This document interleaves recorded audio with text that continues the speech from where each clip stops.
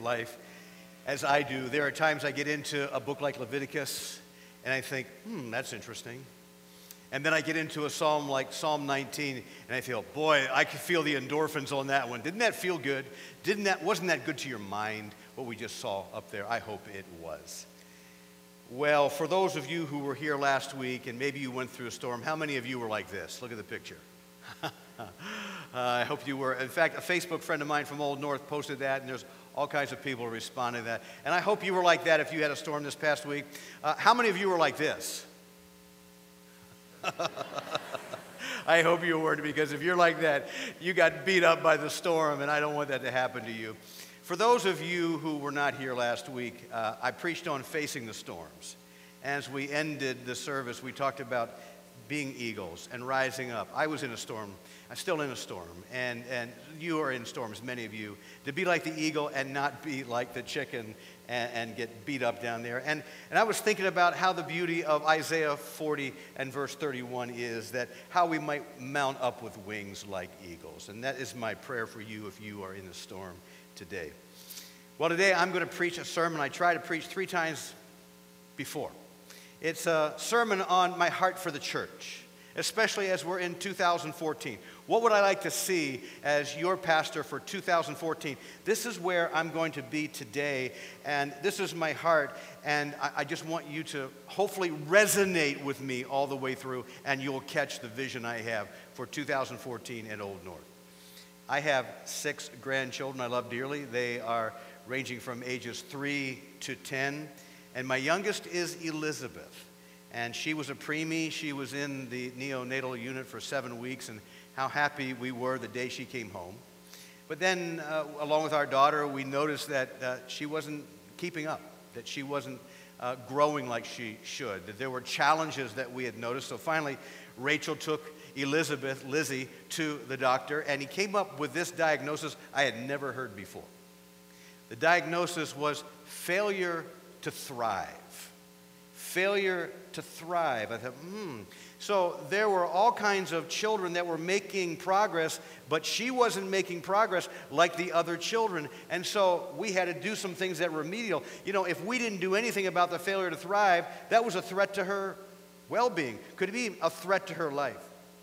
Well, you know, being a pastor, my mind goes in other places other than what currently might be the situation where she was failure to thrive.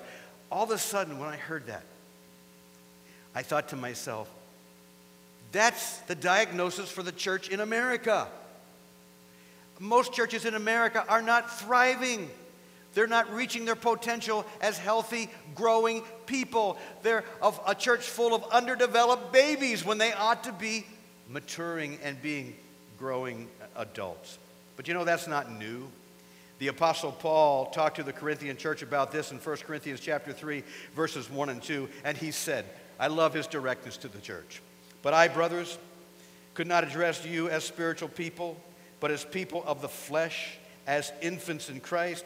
I fed you with milk, not solid food, for you were not ready for it. He was saying, you've got a diagnosis. You're failing to thrive. You ought to be more adult by now, but you're still like a bunch of kids. And you know, as I look across America today, I see that perhaps the number one problem in the church is a failure to thrive, and it's really bad out there. And I don't want Old North to ever have that diagnosis, failure to thrive. That is my heart. I want you to be a church that's growing according to New Testament standards. And so my heart is to turn over Old North Church to the next senior pastor and say, this is a bunch of thriving, growing, maturing, healthy people in this church. Amen? That's what we want to see happen. Yes. Well, this matter of a thriving church is the thrust of our passage today in Ephesians chapter 4, verses 11 through 16. So, in honor of the word, I'd like you to stand as I read this, and then I'm going to deal with this passage of Scripture. And he gave the apostles, the prophets, the evangelists, the shepherds, and teachers to equip the saints for the work of ministry, for building up the body of Christ, until we all attain to the unity of the faith and of the knowledge of the Son of God, to mature manhood, to the measure of the stature of the fullness of Christ, so that we may no longer be children tossed to and fro by the waves and carried by every wind of doctrine, by human cunning, by craftiness and deceitful schemes.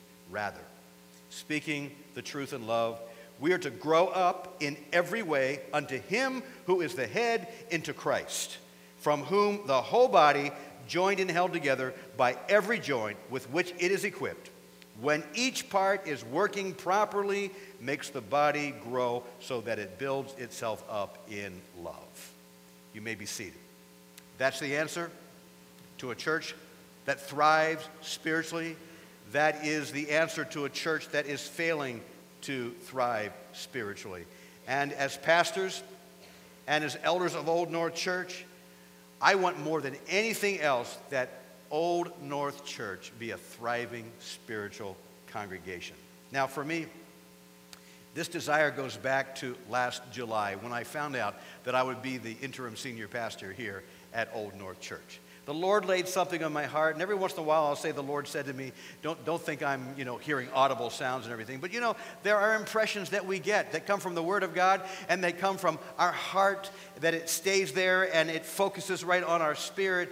And I wrote this down last July. It was this: my vision for Old North Church, while I'm the interim senior pastor, needs to be the people growing. It's not to be about better programs and corporate plans and focusing on the institution. I never did have any plans here to come and fix things that are organizationally in need, although I'm sure in every church there. My plan coming in here was to see you grow spiritually. As we come to 2014, having done some work with the elders and the staff to get to this point, the challenge for 2014 is that all of us will be thriving in ways we never thought we could or would, because the last thing I want to see at Old North is a collection of hundreds of people that all they do is come to church, sing a few songs, and go to a few ministries, and then go home, and their lives aren't changed. Lord, spare us from that. Want to see the church growing. So today, in this passage, I want to look at the sense of the passage, and then I want to apply it so that you might understand how it is that you as an individual and we as a church are going to grow spiritually and thrive before the Lord. Here's the big idea of the passage that I just read. God's will for a church is that everyone grows up together spiritually so that we all reflect the likeness of Christ in our behavior. I'm going to say that again. It's so important. God's will for this church and every church is that everyone grows up together spiritually so that we all reflect the likeness of Christ in our behavior. This is what God has in mind for every single church, for every single believer in the church. Not some of us thriving, but all of us thriving.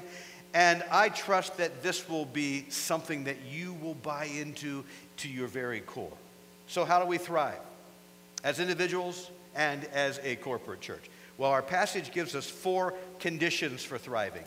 The first one I'm going to spend a little bit more time on. The second one, a little bit less time. And 3 and 4, I'm going to be out of time by then, so I can just touch on that. But I can assure you, in the weeks to come, there's going to be some teaching on this. Condition number 1. In order to thrive spiritually, our church must have the initiators of thriving spiritual growth. There's got to be some people who are leading you into spiritual growth. And we're going to find out who those people are, who are the initiators, who are the leaders into spiritual growth. Now, this text says in these verses before verse 11, it's talking about a shortened version of John's and Paul's teaching that when Christ ascended to heaven, he sent the Holy Spirit. And when he sent the Holy Spirit, he gave certain abilities and gifts to people in the church. Now, what are these gifts that the Spirit of God gave? They are people. People who have unique abilities to minister to other people so that the church grows up. And Paul, in this text, is talking about 5 of many of those gifts. So when we look at the 5 that he calls out today, that's not the complete. But for a church to grow, you have to understand these 5 gifts that the Spirit, that God, Jesus Christ, that is, gave to his church. The first gift is called the apostles. That's a very definite group. The apostles. It's the 12 plus Paul who founded the church. And so just like a building, you need a foundation. If you don't have a foundation, you don't have a building. They founded the church. And even though there's a gift called apostle, the gift of apostle, the office of apostle is something different here. This is what we're talking about, this gift of people that started the church 200 or 2,000 years ago. The second gift is called the prophets. Again, a guild of men, unique to the founding of the church. And even though there is a spiritual gift called prophecy, this is that group of men called the prophets, and they need to be distinguished from each other. But the prophets basically here were men who gave revelations from God and who told future events that were to come. So Paul mentions the function of these, first of all the apostles, and then the prophets as those who laid the foundation of the church, Ephesians 2:20, and those who were the revelators of the mystery of Christ, Ephesians 3:5. And so the point is this: you don't have the prophets, you don't have the apostles, you don't have the church. 20 centuries later, we benefit by those gifts as though they were here today. The third gift, I'll just touch on, verse 11 says, the evangelists. This is that special group of people that the Spirit of God has gifted so that when they talk about Jesus and the gospel, others hear it, and many, because of what they say, come to Christ and join into the church of Christ. And so today we tend to call them missionaries.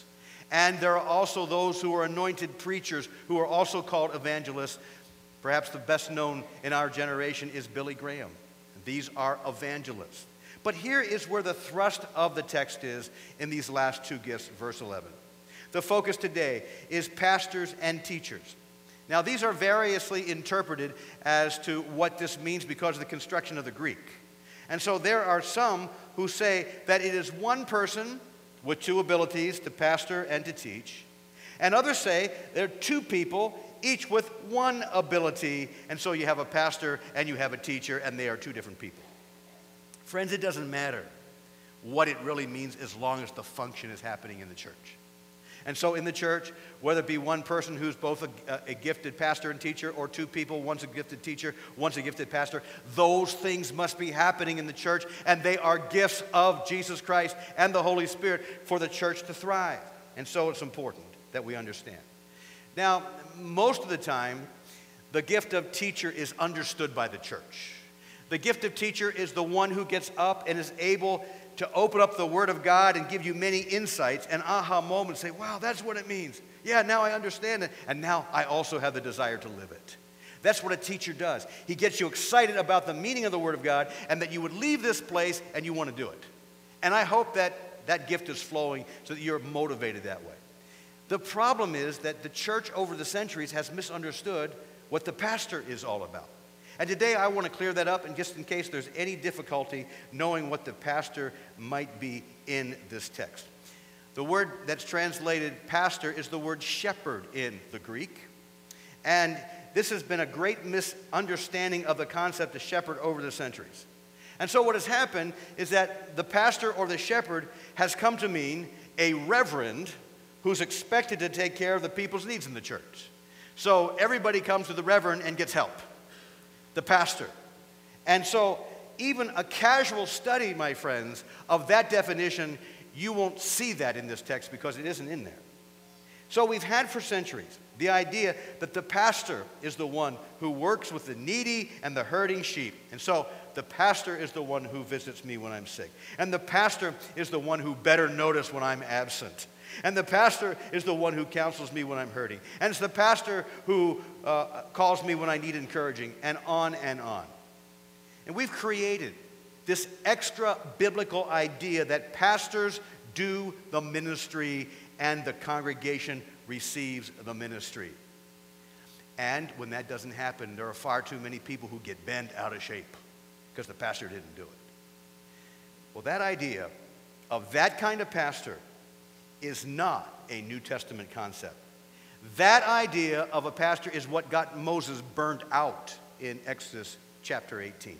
And that idea of pastors will be what makes larger churches dysfunctional. Do you know how many pastors there are in this church?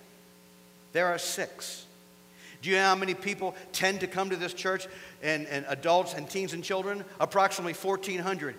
Is it possible for 6 pastors to do what people think pastors should do in the old paradigm? No, it is impossible. Because the pastor has a different kind of function, and as we're going to see in condition number 4, the ministry of the sheep is done by the sheep. The ministry among the sheep is not done by the pastors and the teachers, and I will share that with you. So now that you know what pastors and teachers shouldn't be doing in the church, I want you to see what they should be doing in verse 12. And here it is. This is the job description of a pastor and a teacher: to equip the saints for the work of the ministry, for building up the body of Christ. To equip the saints for the work of the ministry, for the building up of the body of Christ. And that, my friends, is the difference between a thriving church and a failure to thrive church. And I hope you're going to see this. Now, according to verse 12, it's the job of the pastors and teachers, the initiating leaders, to get the people into the ministry by equipping them. And I want to show you phrase by phrase what verse 12 means, so that you understand that the pastors and the teachers equip or initiate the people into ministry, so the sheep do the ministry among the sheep. Phrase number 1, it says, to equip the saints. I cannot believe how hard it is to find a forthright interpretation of that in commentaries and so forth. But I want to tell you what equip does not mean right out of the gate. Equip does not mean train. Does not mean train. There are all kinds of churches who bring in programs into the church, and their idea of equipping is to bring in a program and train people to run that program. Did you know back in the early church they didn't have programs? It couldn't have meant this. But what we think is that we're going to get people trained to run things. I was so happy when I found out that this church had Awana, for instance. And I think it's a great ministry. And I'm thrilled with what it does. Our children in Awana know more than a lot of adults about the gospel. I think it's awesome, okay? But this is not talking about starting a program like Awana and training them. Let me tell you what equip is all about. Equip means to mend and to prepare a net for fishing. Equip in the Greek means to restore something to proper use. Equip means to put something into proper condition. And so if you were a fisherman and you didn't repair your nets, what do you think you'd have in terms of success? You'd have all these kinds of fish going through your net. You need to prepare people. You need to get people into a proper condition. And this is the job of the pastor-teacher. Please listen to this. It is to recognize that the saints, the believers in the church, are bruised and wounded and hurting and troubled and challenged in their lives. And when they gather together on Sundays, the teacher and the pastor brings the truth of the Word of God to the hearts of the people, so that the hearts of the people are healed and mended. That's what it means. You bring your net of life here, and we bring the Word to your net of life, and we repair it. We are equipping you into health. And so part of what we do in this equipping is repair people to health in the teaching ministry of the Word. But that's not where it stops. It isn't that we just get you healthy. We go to phrase 2. And it says the work of ministry. The word translated ministry here comes from a Greek word, diakonos, from which we get our English word deacon, which means one who serves. And serving simply is doing good works for people around you in the church. That God has connected with you, you're going to do something good for them in the power of the Spirit. And in fact, Ephesians 2:10 tells us that we were created by Jesus beforehand, that we would walk in these good works. So let's put this together. I hope you understand this. Pastors and teachers are to help mend their people through the Word, so that the people who are being mended are able to engage in good works to serve those around them. In other words, it's the people on the mend who do the ministry in the flock, and the pastors and the teachers are the initiators to mend the people so that they can do the ministry. Now, phrase 3, for the building up of the body of Christ. That's what this is all about. That the church would grow, that the church would thrive, And so I keep coming back to this, and it will be in condition number 4. It's the church that thrives when the pastors and teachers mend the saints, who then serve others, and the church grows. That's how the ministry is to be done. So I ask you, how are you digesting all of this? Does it make sense?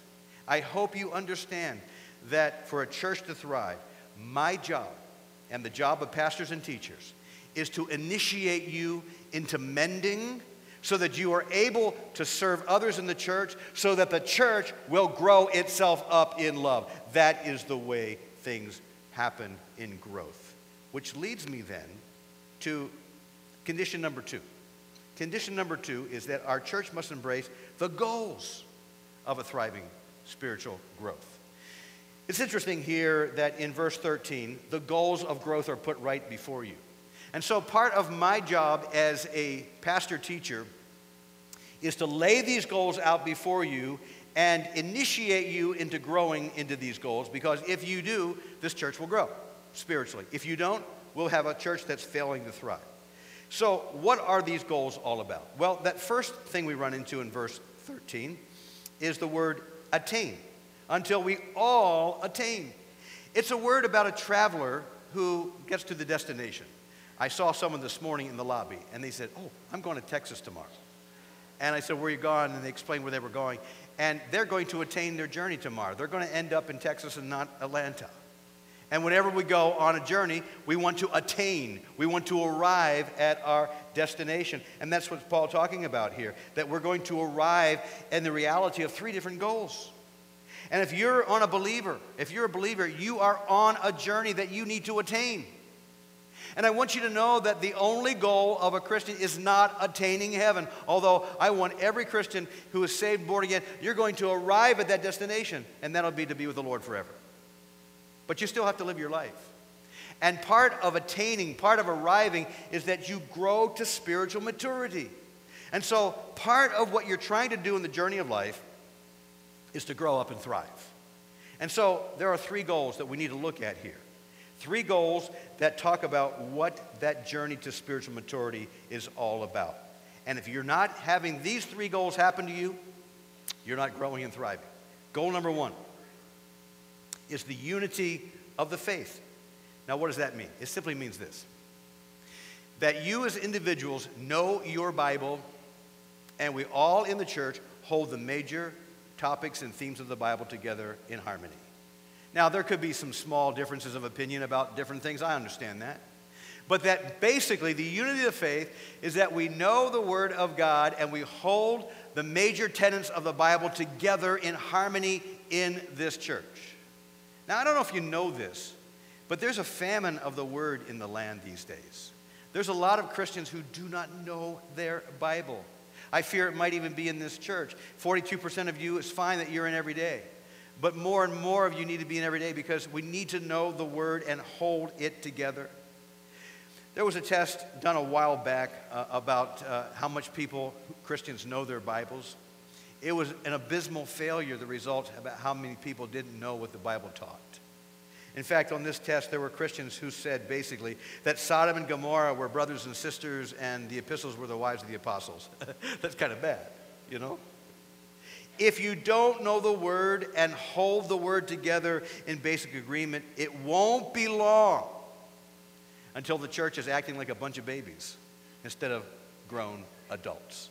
So the first thing that's so important is that we know the Word and we hold the Word together in harmony about its major teachings. So important. The second goal is not just to know the Word and hold it together, is the knowledge of the Son of God. Now, did you know that it's not only important just to know the Word, it's to know the Jesus in the Bible? Did you know that? I mean, there's lots of people who know the Word. I'm glad to know that. But we got to get even beyond the Word to know the author, to know the person of the Word, Jesus Christ. And that's what this is all about. Paul is saying that we need a knowledge, and the word in the Greek is a full knowledge of the Son of God, which is Jesus Christ. And so, I am glad for every person who's born again. And that is so important. It's the difference between your eternal destinies. And I'm so glad that born-again people know Jesus was born on Christmas and that he was raised again on Easter. But we need to go further into that.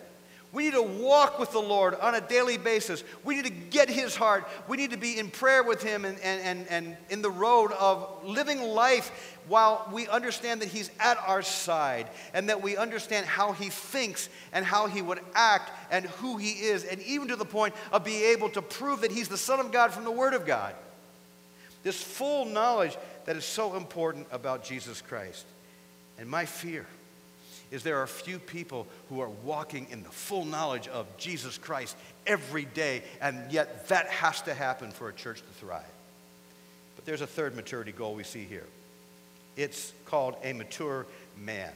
And the translators of the English Standard Version weren't trying to tick off the ladies here, I'm pretty sure. They could have said a mature person. It means that you are growing to completeness and age appropriateness to where your walk is with Jesus Christ. So that if you're walking with Christ for 20 years, you're further down the road than somebody who is 1 year, but for 1 year you're growing at your appropriate rate. And we're all thriving together. But coming to this complete person, this mature person, and that your goal is the measure, which says in verse 13, of the stature that belongs to Christ. Put in simple terms, a Christian who is maturing is behaving more and more the way Christ lived and behaved. That's how you measure maturity. Is my life lived like what Christ would do? Am I making the decisions? Am I behaving and doing the things that Christ would do if he were living in me? And guess what? As a Christian, he is living in you. So these are goals for all of us. If we call Christ our Savior, if we call Old North our home, these are our goals together.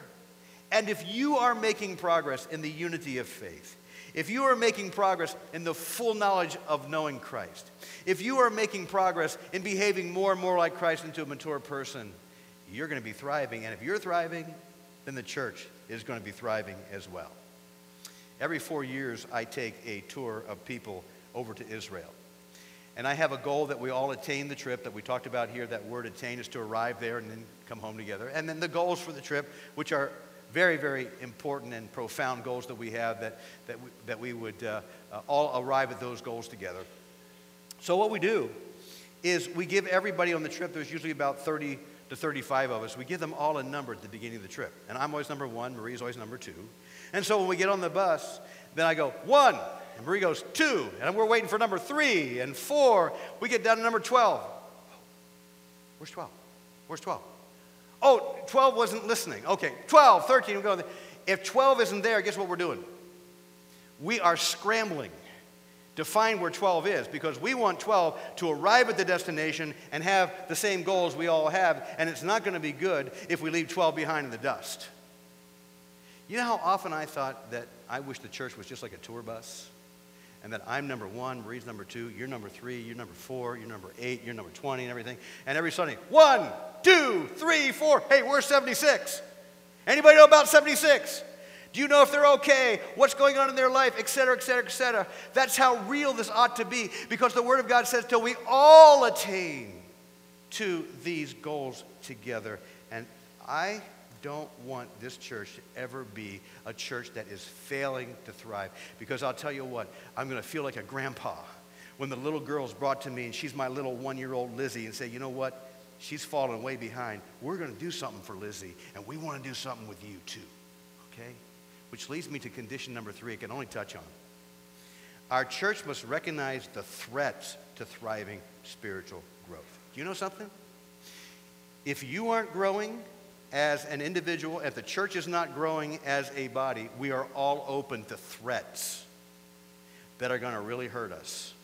And Paul is talking about that here in verse 14. Jesus said, unless you become like a child, you can't enter the kingdom of heaven. But we all know that children are gullible, and that's what Paul's talking about here. And so he talks about the danger zone of not growing. He says, so that we may no longer be children tossed to and fro by the waves and carried about by every wind of doctrine, by human cunning, by craftiness and deceitful schemes. If you are not growing, you will be susceptible to wrong doctrine.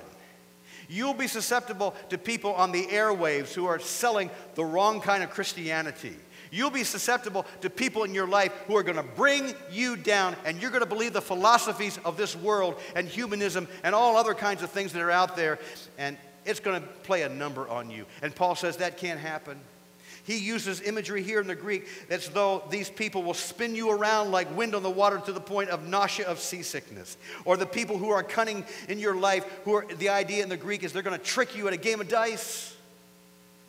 This stuff is high stakes, and the outcome, my friend, not only will you not grow, you'll be swallowing wrong doctrine, you'll be following bad leaders, and you'll be behaving in sinful ways that can destroy you, and when you should be looking like an adult, you'll be looking like a sick, frail child.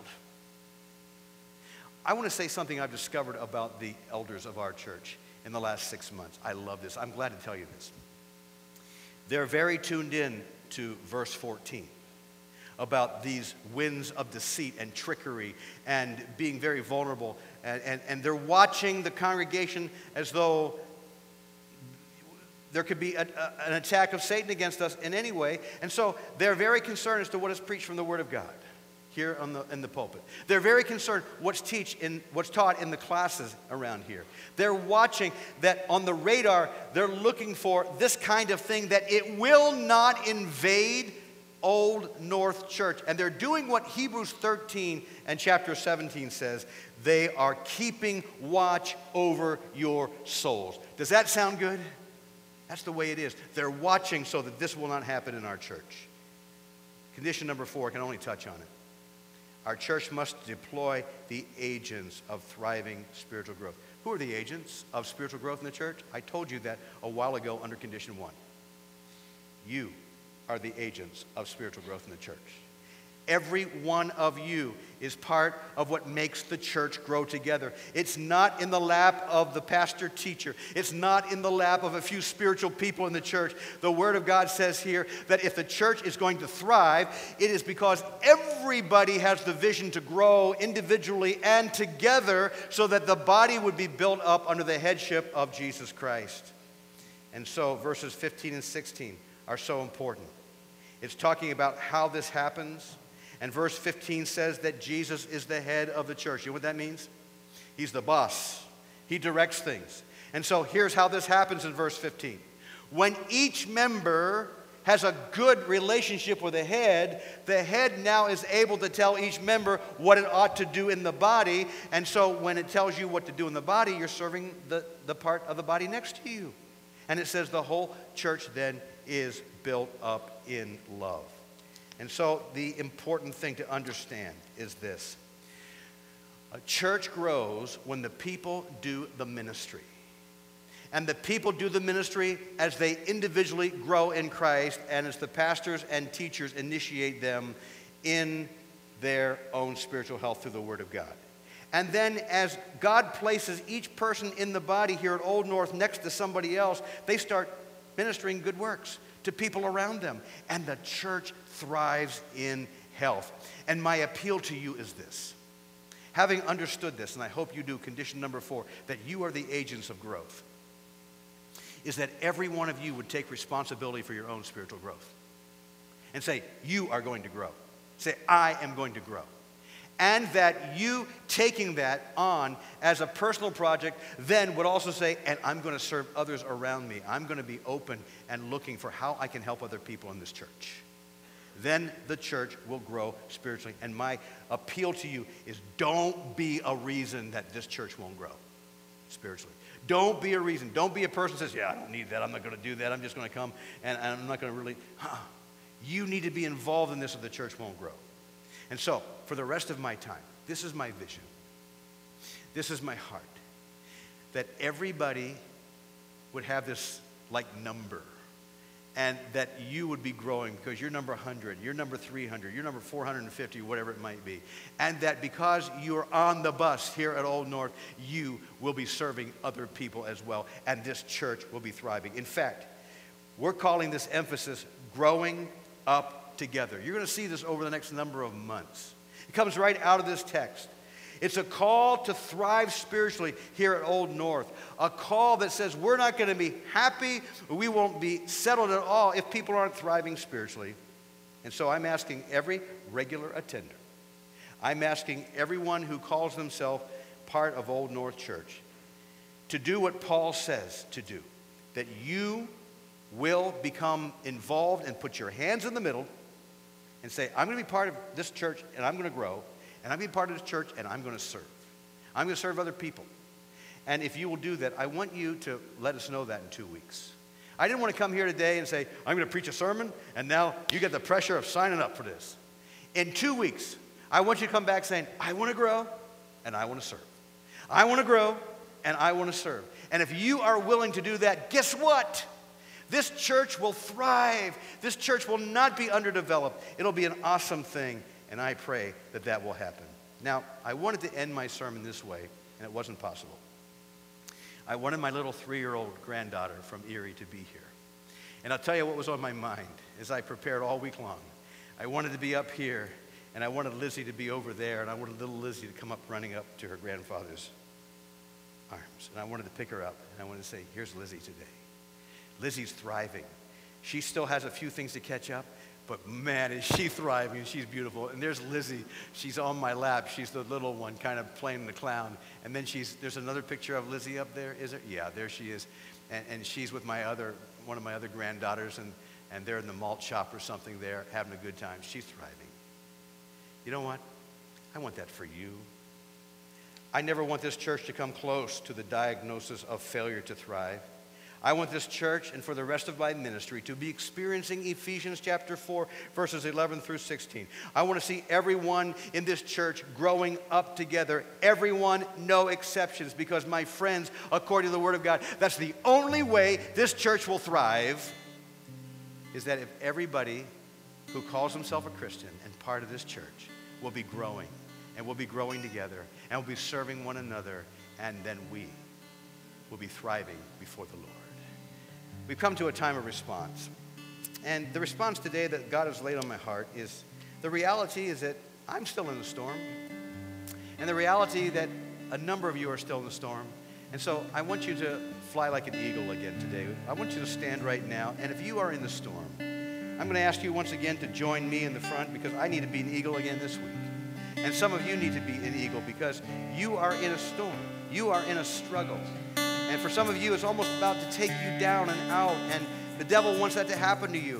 God doesn't. He wants to lift you up. And so today, I want to pray for you. If you are in the storm, I want you again to be an eagle. I want you to rise up, to mount up with the eagle's wings. I want you to come forward here. And is this song so appropriate to what we're going to sing, to where you might be? You just come, and then I will pray, and we'll be eagles together for another week. Is that good enough? Is that fair enough? You come as we sing.